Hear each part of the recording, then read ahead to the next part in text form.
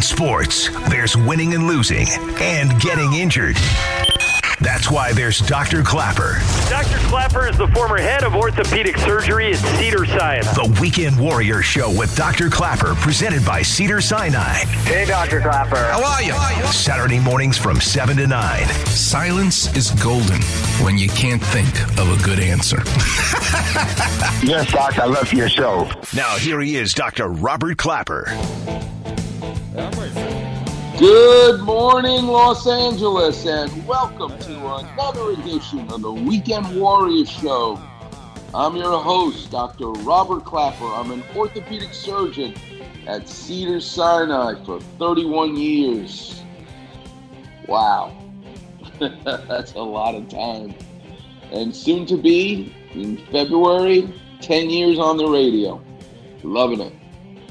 Had a busy day in the operating room yesterday. Can't operate electively at Cedars right now because of COVID, and hopefully this is tapering off.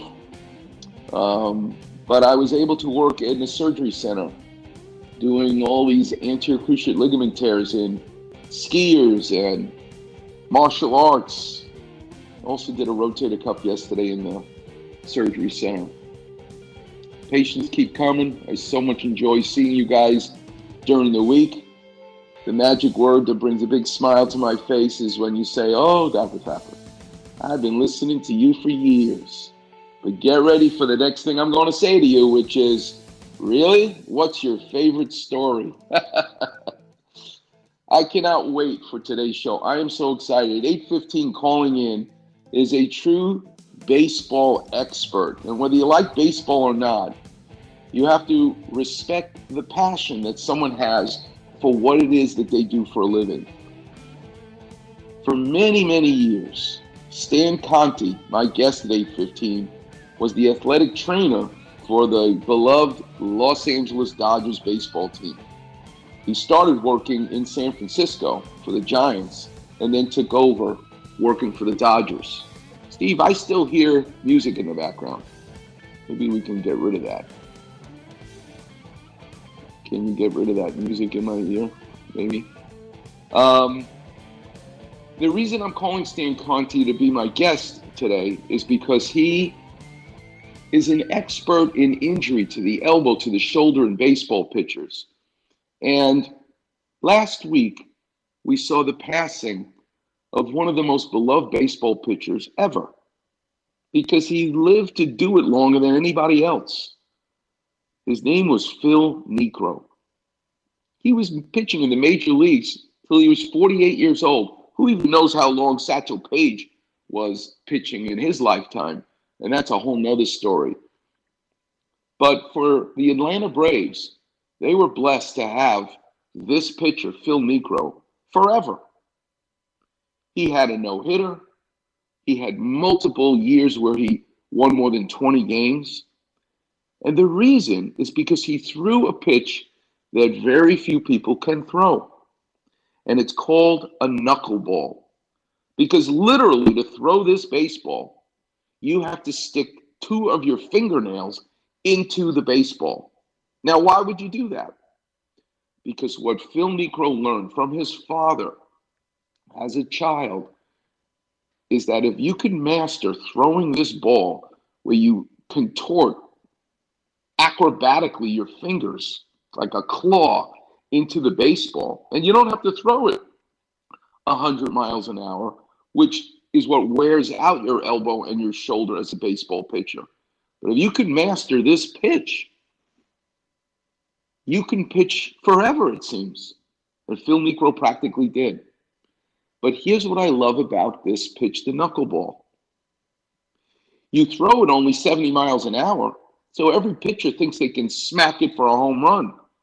But once that pitch leaves your hand, the wind and the spin influences the ball's path in a way that even the pitcher has no idea what it's going to do. The catcher has no idea what path this ball is going to take. And especially the hitter has no idea where this ball is going. How could you possibly control the chaos, especially when you start off slow and speed up into these crazy moves. In a minute, you're going to hear sound bites of Phil Niekro and the hitters and the catchers talking about this chaos that he could throw by digging his fingernails into the baseball and striking everybody out. And it made me think all week, you know how much I love the world of art, the world of sports, and the world of surgery. Where do you see the story of controlling chaos, making sense out of something that's designed not to make sense? And for me, it's in this song that many people consider the greatest rock and roll song ever written.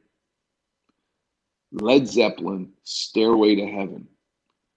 It was written first by Jimmy Page with the music. There were no lyrics. And Jimmy Page was a studio musician, guitar player, who learned concert playing.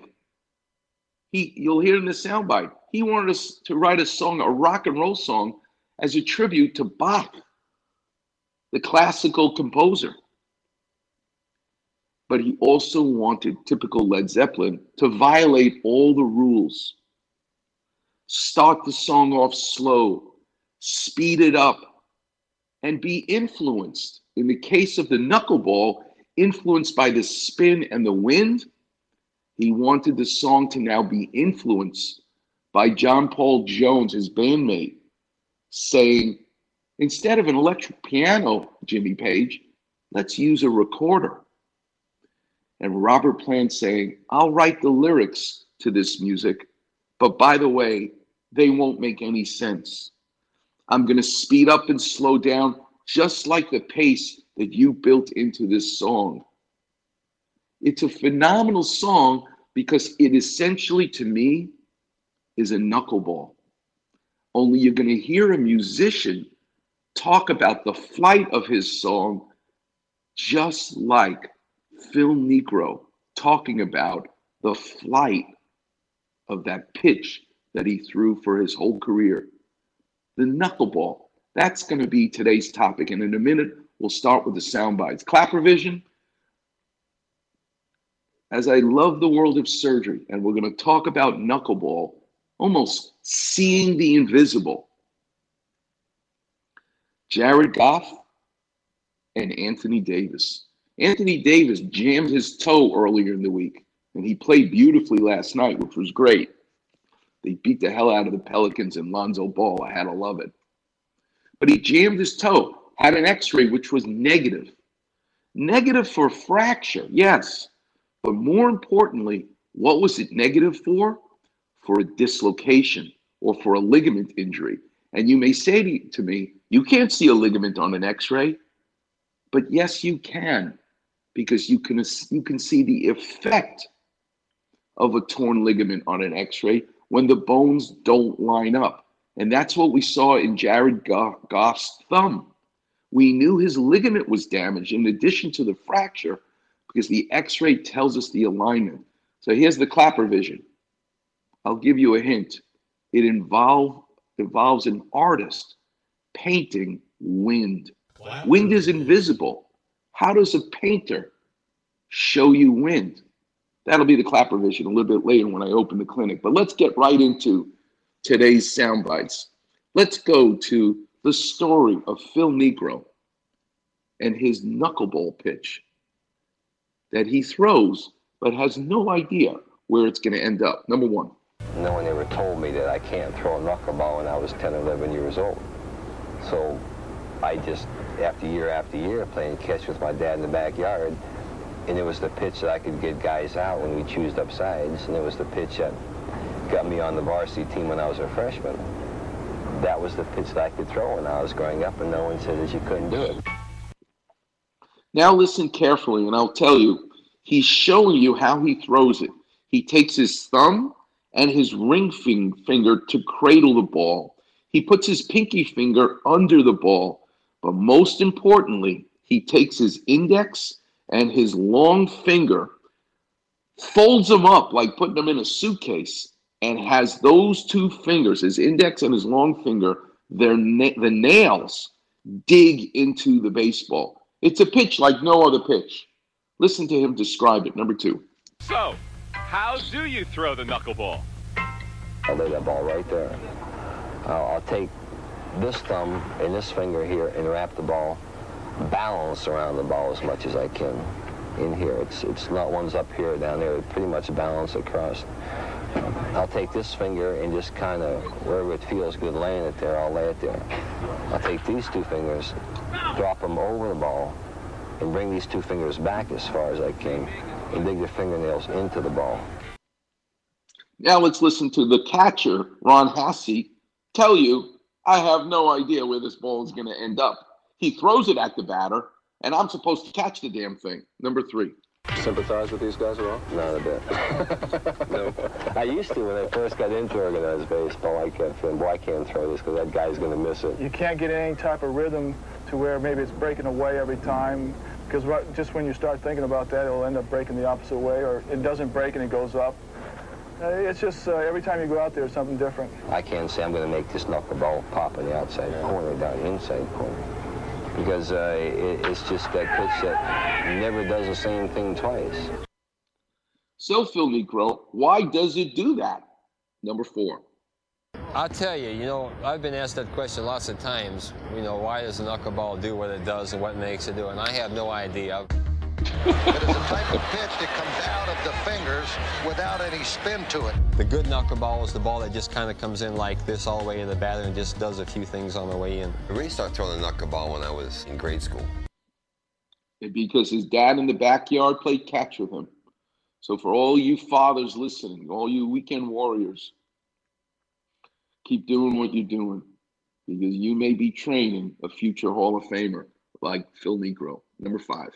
My father was a Sandlot pitcher that threw a knuckleball. He threw me a knuckleball, and I missed it, or he laughed at it or something, and I said, what was that? And he showed me and said, son, that's a knuckleball. Here's how you hold it. I place it back in here very comfortably. I wrap these two fingers, my thumb around the ball, and these two fingers actually just come up and dig when I throw it. The pitcher doesn't know where it's going, nor does the catcher know where it's going. Bruce Benedict is having a lot of trouble with Niekro's knuckleball right now. So if you can't catch it, you must realize it must be tough to hit. It's unhittable. You swing and you could miss that ball by 5 or 6 inches, and I've seen guys do that. Now let's listen to Bob Boone, a fantastic hitter, talking about, I wish I had a tennis racket, because this ball is flying all over the place. Number 6. He threw me a corkscrew knuckleball one day that went like this, that I still wake up in the middle of the night seeing. I went 0 for the next 2 years against him. There was times when I needed a tennis racket to hit him. A batter would swing and look at me and laugh. I'd turn my back and just kind of put my glove over my face. He was phenomenal. And number 7. For a career defined by deception, it's most fitting that Phil Niekro was born on April Fool's Day, 1939. He enjoyed early success at Ohio's Bridgeport High School. Made the varsity team as a freshman throwing knuckleballs. That was it. Lost one game in high school. Bill Mazeroski, the home run off of me in high school. Beginning his major league career as an average reliever with the Braves in 1964, Niekro's improvement coincided with some sage advice from his witty 1967 battery mate. Bob Uecker, who's hysterical, but he pretty much told him, listen, son, that pitch is unhittable. Don't worry about me catching. I'll figure it out. But throw that pitch, and you'll have a career in the major leagues. Number 8. The guy that really turned my career around as far as a catcher was Bob Uecker. Uecker said, if you throw more knuckleballs than you have been, you're going to win the big leagues. Because I was getting taken out of games with runners on third base and stealing and pass balls. So don't worry about that. I'll catch it. If I don't, that's my problem. That year that he caught me, I led the league in earned run average.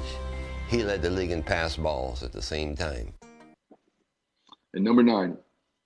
1967 began a run of 14 consecutive years in which Niekro would have double-digit victories, including 3 20 or more win seasons.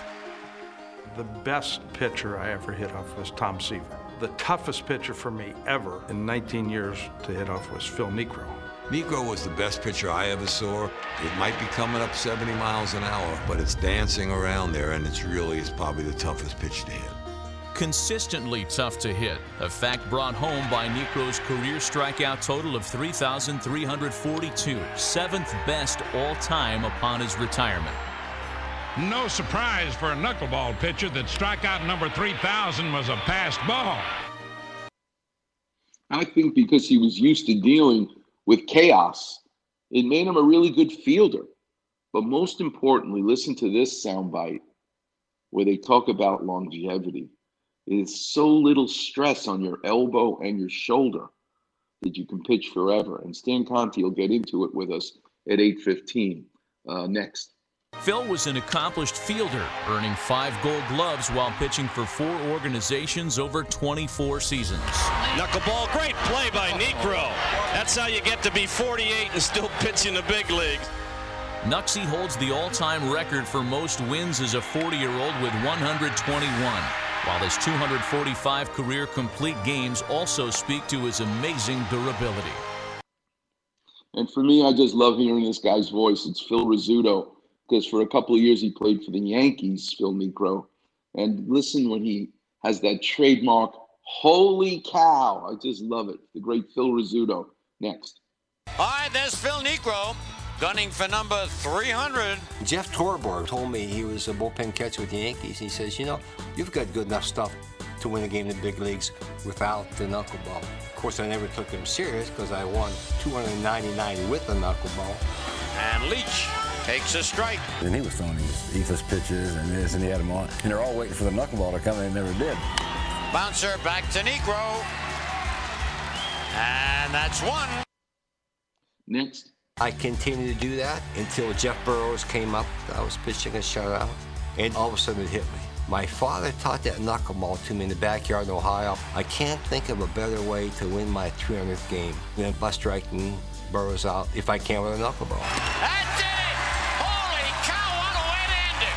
A strikeout gets his 300th career win, and I tell you, this is really an exciting moment. The brothers hugging, and that is really an emotional moment. Now I want you all to pay attention, because coming up next, you're going to hear the knuckleball. This free-spirited, I don't know where it's going. I'm going to violate all the rules. It's going to soar, speed up, slow down. I'm not throwing it fast. It's not a rock and roll song like Layla, which starts off powerful. No, I'm going to write it slow. But when you hear Jimmy Page talk about Stairway to Heaven, I want you to think about if the baseball that Phil Niekro could talk, this is what it would sound like. Coming up next on the Weekend Warrior Show here on 710 ESPN.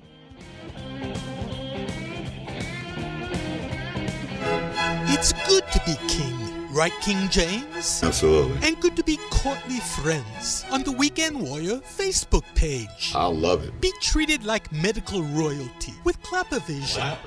Feast like a monarch on Doc's delectable finds. There we go. And that far rockaway jester humor. Search Weekend Warrior and click on Doc's regal picture. Cool. Sound the trumpets. No cortisone, alchemy, or leeches here. Everything's good. Bow, curtsy, like or follow the Weekend Warrior Facebook page. That makes me happy. Cheers. What's going on? It's Max. You know there's no better way to start your Saturday morning than with my friend Dr. Klapper and the Weekend Warrior Show. What's going on, LA? This is Kobe Bryant. Magandang umaga. Start your weekend off right. Listening to the Weekend Warrior Show with Dr. Klapper. Umi ihi bang pasyente mo. Every Saturday morning from 7 to 9 a.m. on ESPN, 710, home of your Los Angeles Lakers.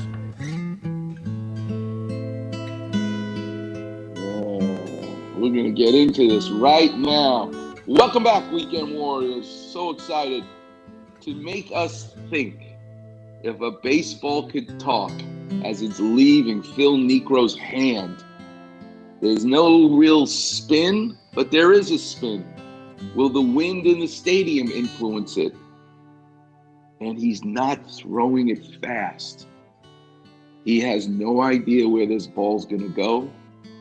The catcher has no idea where it's going to go. And the hitter has no idea where it's going to go.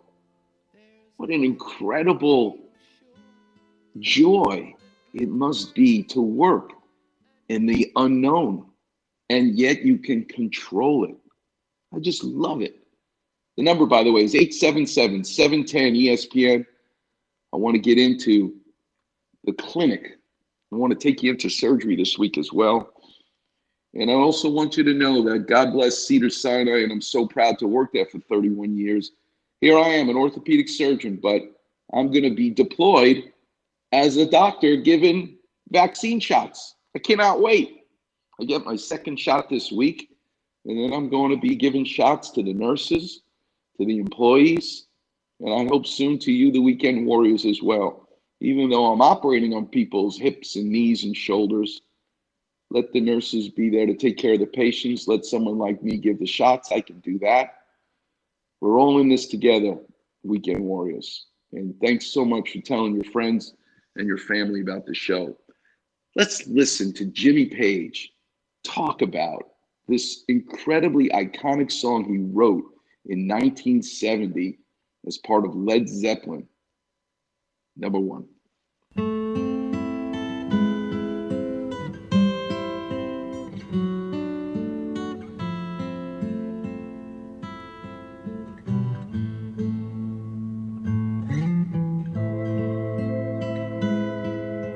I've wanted to try to put something together.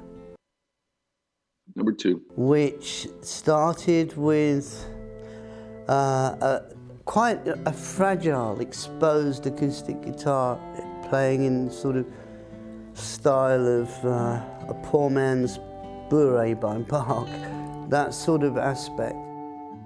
As far as the instrumentation goes, there are going to be there's recorders to the early part, which gives it a sort of slightly medieval feel. It's a slow start. It's a rock and roll song with such a slow. It's the knuckleball. It's 70 miles an hour. It's 30 miles an hour less than what a fastball is. But that's just the beginning of the pitch. Now it's going to be influenced as it's leaving the pitcher's hand by all kinds of features. The threads on the baseball itself, how it deals with the wind. It's going to be influenced in its path. Well, guess what? John Paul Jones, listening to Jimmy Page's song, says, I don't want an electric piano. Jimmy Page, you should use the recorder. And he listens to him. Number three. There's a lady who's sure all that glitters is gold, and she's buying a stairway to heaven. That was an idea of John Paul Jones's to put the recorders on, and he played the recorders. When I actually had the idea for Stairway, that wasn't necessary. I wasn't thinking recorders. I was thinking more the texture of actually the electric piano. When the knuckleball is in its path from the mound to the batter, Jimmy Page is talking about layers unfolding. The path of this baseball goes up, down, sideways, all different directions, just like Stairway to Heaven. Next. The idea of Stairway was to have a piece of music, a composition, whereby it would just keep unfolding into more layers and more moods, and actually the whole intensity of or subtlety and the intensity of the overlay of the composition would actually accelerate as it went through on every level, every emotional level, every musical level, and so it just keeps opening up as it continues through its sort of passage.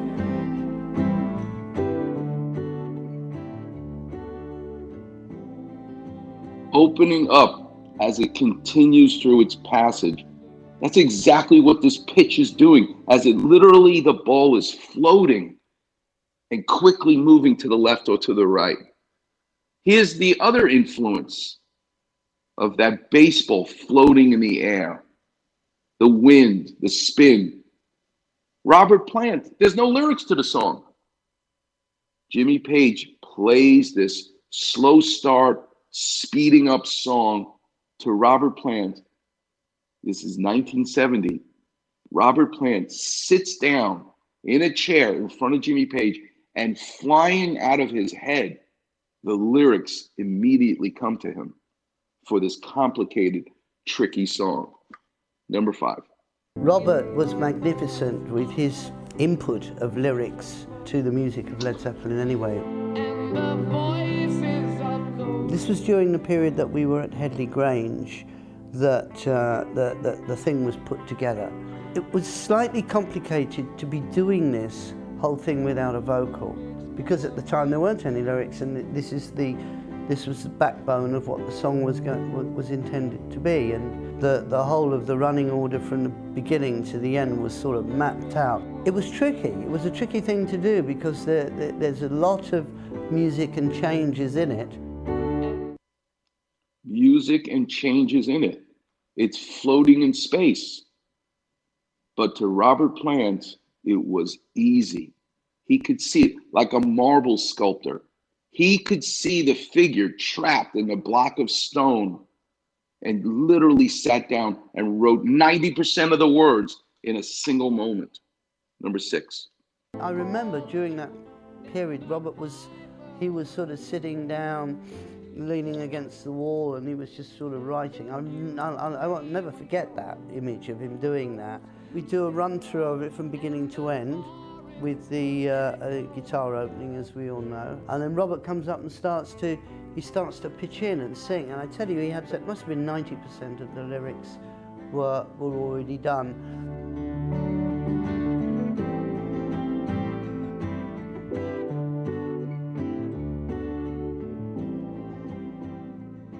Now you're going to hear Jimmy Page say, the song continues to open up. This is the path of the knuckleball, changing positions in its path. God bless the catcher and the batter. This thing is moving in a way they have no idea where it's going to go. That's what Jimmy Page is designing here, is a knuckleball song. Number 7.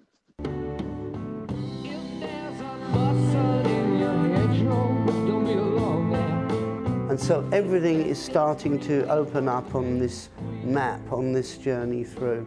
And all of this stuff was planned, you know, it wasn't just an accident or everyone chipping in. It was just, it really was a sort of design.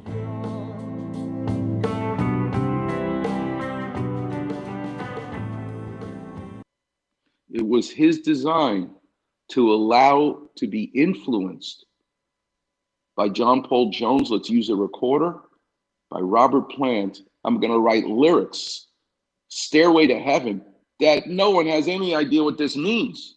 It just sounds great, but it makes the song, obviously. Now here, this next soundbite is fascinating. How come no one else throws the knuckleball? Because it violates all the rules of baseball, where you need to control and pick your spot as a pitcher to strike out the batter. You need to control the ball, whether it's a fastball, a slider, a curveball.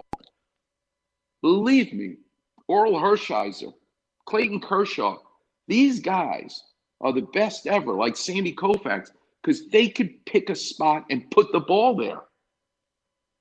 Phil Niekro had no clue where this ball was going to go. He's violating the rule of being a baseball pitcher. But Jimmy Page does the same thing. He's a studio musician, and he's taught, don't speed up in the middle at the end of the song. He violates the rule. And that's why this song is so different and so special. Number 8. One of the cardinal rules when I was a studio musician was that you didn't speed up. And I was keen to do something which had an acceleration to it, not only from the musical point of view, but from the lyricist.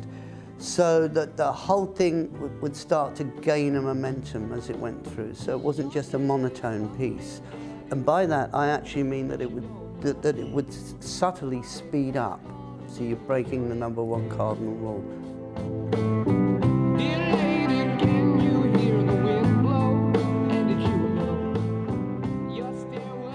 And coming up next, this next soundbite, listen to when Jimmy Page uses the term soar. He's talking about a song, for God's sake. Songs don't soar, but yes, they do when you realize he's writing a path. He's writing the path of a free-spirited baseball that's going to be influenced by the wind. That's where the soaring comes from. It's just a beautiful analogy to me. I just couldn't wait to do this show today because of marrying a baseball pitcher like Phil Niekro with a songwriter of some of the greatest rock and roll songs of all time, Jimmy Page. But in many ways, they're the same guy. Number 9. The concept of the solo was to have something like a sort of fanfare. So it's a definite transition.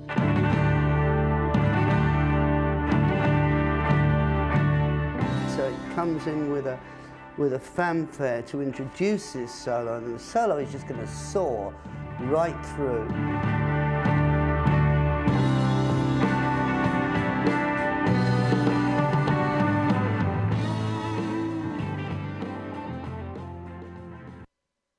And I love when he finally says in this last soundbite that the passion has unfolded.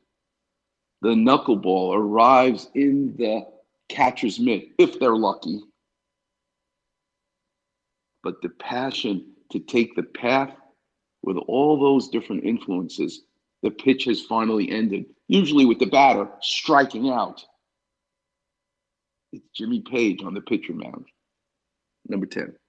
And by that point, it's really motoring. It's not racing, but it's just the passion of it has just unfolded on every respect of the lyrical aspect of it.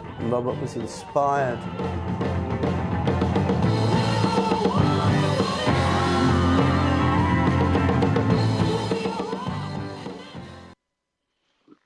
So much fun. I want to take you into the operating room. The clinic's open. The number is 877-710-ESPN. I took care of a young boy this week, 20 years old. He's a man who had another surgeon put stitches in his meniscus. He did a meniscus repair because he was so young. But the mistake that the surgeon had made was that you can't put stitches in the meniscus if the tear is in the wrong spot. What does that mean? The wrong spot. When do you trim the meniscus? When do you put stitches in it? When is it appropriate? You have to know the anatomy and understand the anatomy of an injury, uniquely in the knee. I'll explain more with some Klapper Vision coming up next, and I'll take your calls. The number is 877-710-ESPN, but I also want to talk about another knuckleball pitcher in art, and his name is Bob Dylan. We'll get into it coming up next on the Weekend Warriors Show here on 710 ESPN. Get smart. Just what are you getting at? Check out the Weekend Warrior Facebook page. Like this. Medical advice from Cedars-Sinai, head of orthopedic surgery. Are you kidding? With a far rockaway attitude and a little drizzle of mozzarella. Well, it's important to me. Search Weekend Warrior in the space bar. Like this. And click on Doc's picture. I see. Like, follow, and enjoy the Weekend Warrior Facebook page. This is Keyshawn in the morning. My man, Dr. Klapper, in the Weekend Warrior Show starts your Saturday morning. Join the doc from 7 to 9 a.m. What's going on, LA? This is Kobe Bryant. My mother is kvelling in heaven right now when you say that. Start your weekend off right. Listening to the Weekend Warrior Show with Dr. Klapper. I'm Belly Slater. Thank you. Every Saturday morning from 7 to 9 a.m. on ESPN, 710, home of your Los Angeles Lakers.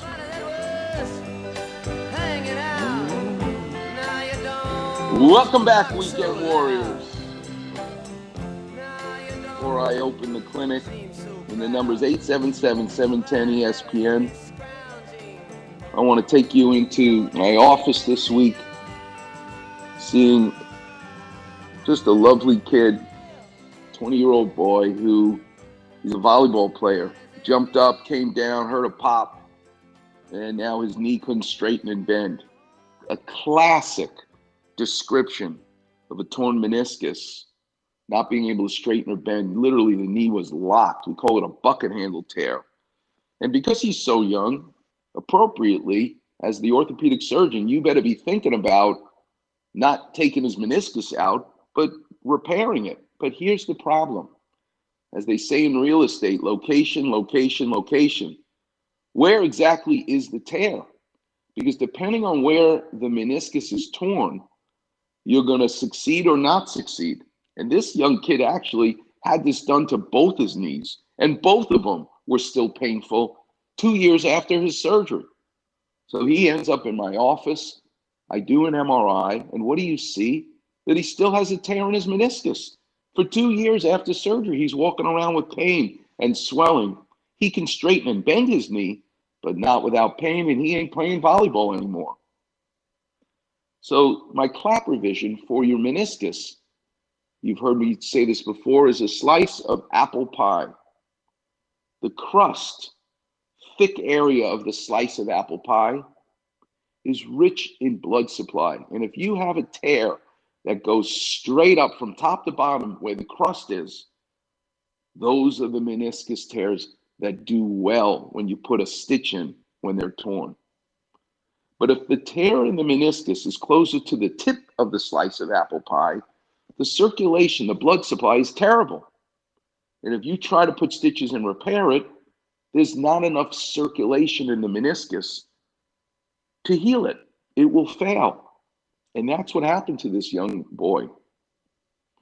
And what I did was I took him to surgery, took the stitches out arthroscopically, cleaned up the torn sandpaper tip of the slice of apple pie, but I left the crust.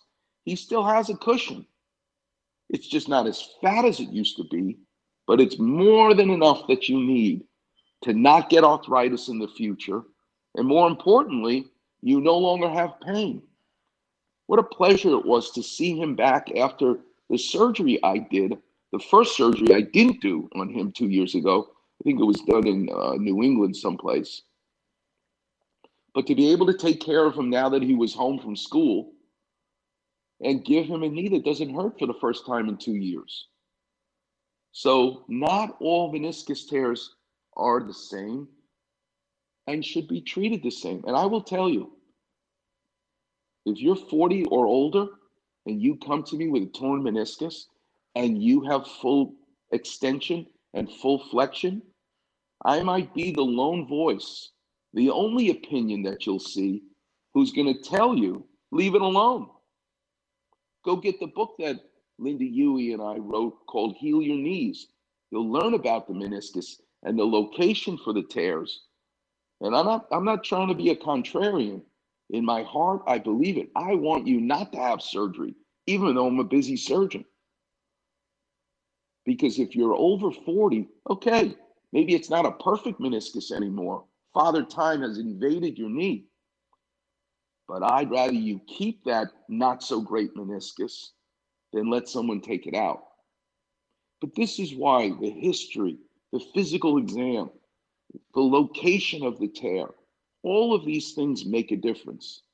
And why shooting it with cortisone makes no sense at all to me, and actually inhibits the ultimate healing that could take place.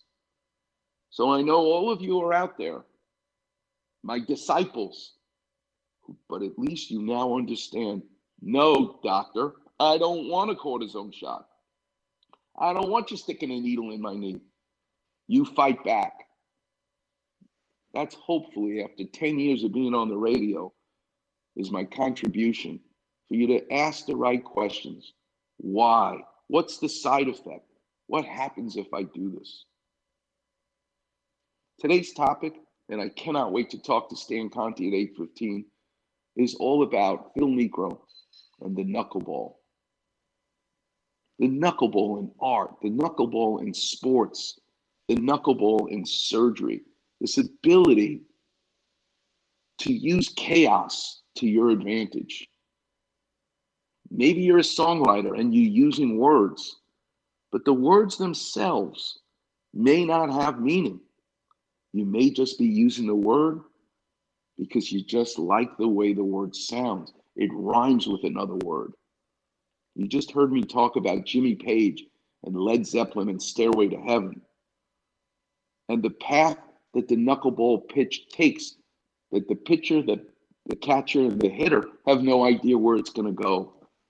It reminds me of this beautiful interview the late, great Ed Bradley from 60 Minutes had with Bob Dylan. And Bob Dylan constantly being told, you're the spokesperson for our generation. And Bob Dylan would say, no, I'm not. I'm just a songwriter. I'm not writing sermons.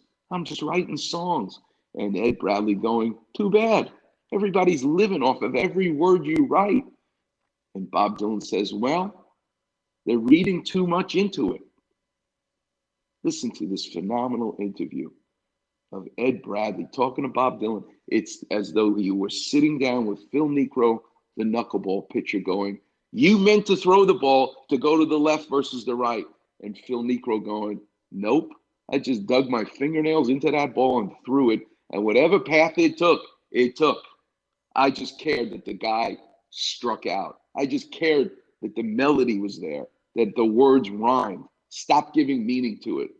Let's go to Bob Dylan, number one. I know that, and I accept, you don't see yourself as the voice of that generation.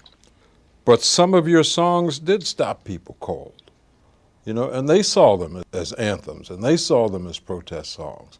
It had that meaning for them. It was important in their lives. It sparked a movement. I mean, you may not have seen it that way, but that's the way it was for them. How do you reconcile those two things? How do you reconcile that knuckleball that you threw and it landed and the guy swung at it? Instead of talking to Phil Niekro right now, let's hear what Bob Dylan says to this same question. Number two. My stuff were songs, you know, they weren't sermons. They came out of the folk music realm. I wrote a song about the death of Medgar Evers. And the first line is, a bullet from the back of the bush took Medgar Evers' blood. You know, a finger fired the trigger to his name. But the point I'm trying to make is that it's all in the alliteration of the lines. This is what an artist sounds like when you talk to them. I love talking to artists. I love being an artist. Number three. It's true, it's written about somebody, and it's true, it's written about a real thing, but it's also done with a rhythm and a certain type of poetic nuance that I don't know how I derived that. I got all that into a particular song like that. Just love it. The great Bob Dylan trying to explain what it's like to be an artist. Phil Niekro saying, I have no idea where that ball's going. They're the same, just like Jimmy Page. Coming up next, two things I want to talk about. Food, the greatest chocolate eclair, French eclair I've ever had, and the best ham sandwich you're ever going to have from the same bakery. And it's the same bakery that I talked about last week, the crunchiest baguette. They literally helicoptered these people out of Paris and dropped them here in Los Angeles. I'm going to tell you where that place is coming up next. And I also want to tell you about surfing this week. The waves have been massive. I went on Wednesday, and I got to tell you how I nearly lost my life. I'll explain coming up next on the Weekend Warriors Show here on 710 ESPN.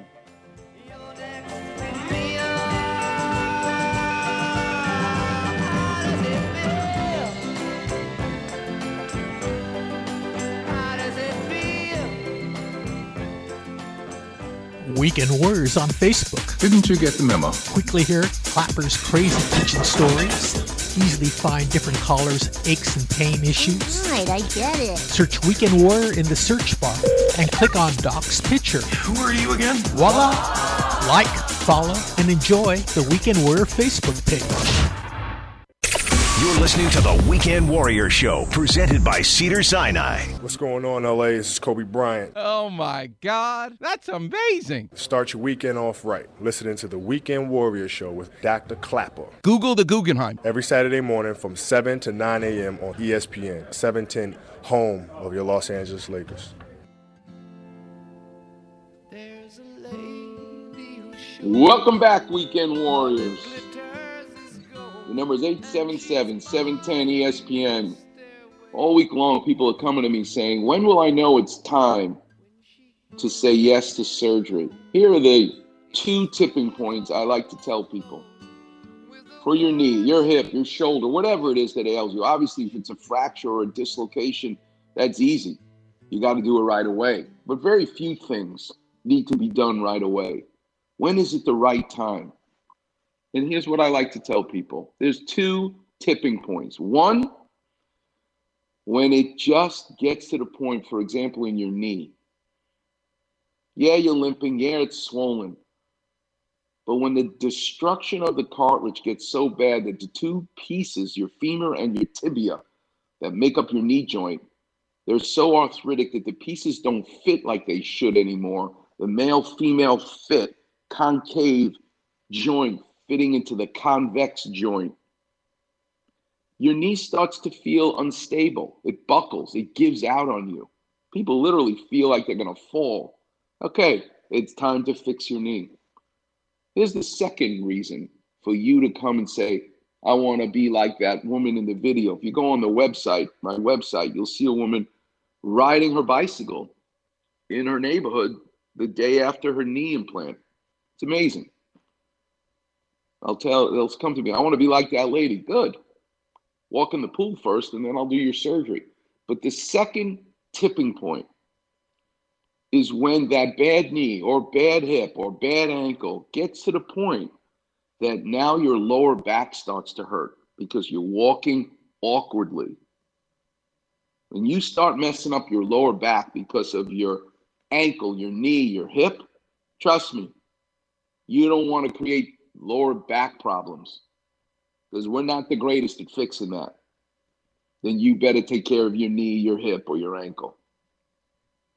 It's different in the upper extremity. Although I will say, if your elbow or your shoulder's bothering you and now you got pain in your neck, same thing. You better let me fix your shoulder, your elbow, your wrist so that you don't get problems in your neck because it's not the home run that shoulder surgery is. So those are the 2 tipping points.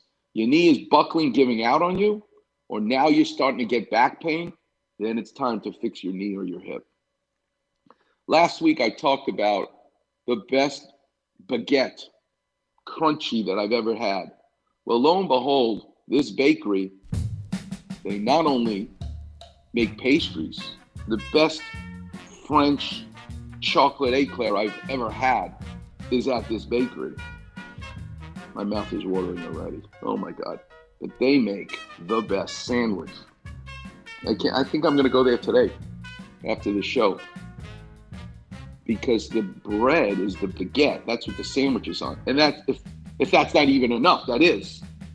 But you and I, in America, in Los Angeles, if you're going to have a ham sandwich, you're going to put lots of ham in it. Well, they put 1 slice of ham. Literally, that's it. That's what they do in France. You just get 1 thin slice. But they don't use mustard or mayonnaise or anything else as an accoutrement. You know what they put on the crunchiest baguette you've ever had? They put French butter. As we say in New York, butter. There's butter on that baguette, a thin slice of ham, and sour dill vinegar, tiny pickles, gherkin pickles are inside the sandwich. You get the crunch of the crust, the crunch of the pickle, the absolute creamy taste of this butter that we don't have in America. And the ham is just a hint of the smokiness and the ham slice. I really don't eat this. I inhale it. That's how quickly I want to eat this sandwich. It's the greatest sandwich you will have in Los Angeles. And where is the place? Coming up next, towards the end of the show, I will reveal where that place is. And it's the same place I talked about last week, so I'm making up for it as well. I do want to talk to you about surfing.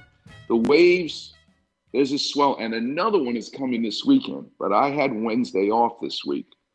So I drove up to Ventura, went to my favorite donut shop, Good Time Donuts. Make sure you go say hi to Sue and tell her Dr. Klapper sent you. But this was before she even opened. I got up there, 4:30 in the morning. It's still pitch black dark. And I waited because you could just hear. As soon as I pulled my truck up, I couldn't see the waves, but you could hear this dynamite detonating as these waves were banging into the rocks. You can tell already it's big. Waiting for the first light, not even sunup, first light to occur. And you get out of your truck and you walk and you see these explosions. But then the ocean has a lull when the sets take a break. And I waited as I walked down the staircase. High tide, the water sloshing into the staircase, the rocks exploding. But there was a momentary lull, and I jumped on my board and I paddled as fast as I could because I know that it's a matter of a few minutes before the horizon will light up with 3-story apartment buildings, and I better not be caught inside from those giant waves. So I paddled, and I got way out, and then the set came in. But I was safe now. And once I got out there, there was my friend Kevin already in the water. And I must have had a big smile on my face, because I could see it in his face as well, how happy we were to be out in the water before the big crowd would be coming. So we had the waves to ourselves for a few minutes. Except Kevin said one thing that bothered me, and it reminded me of Eleanor Roosevelt. Eleanor Roosevelt used to say, every day, do something that scares you.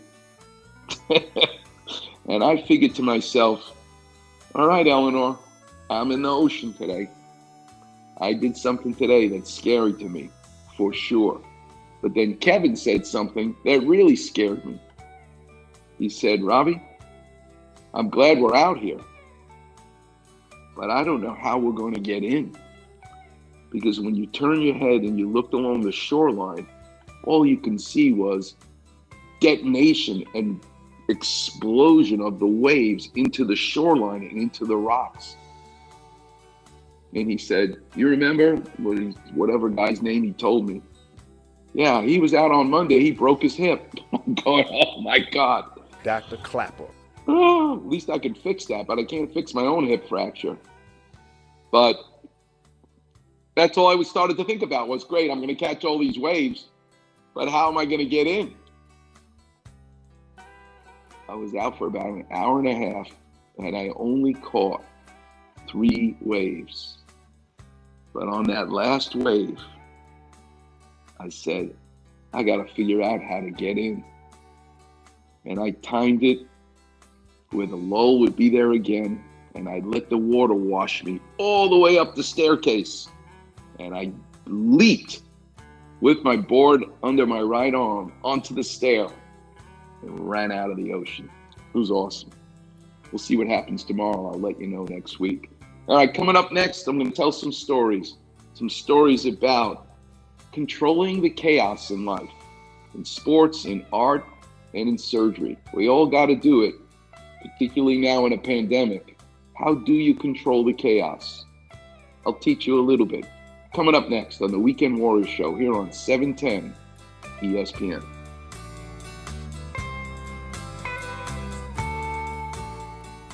Holy emoji, Clapman. Weekend Warriors on Facebook.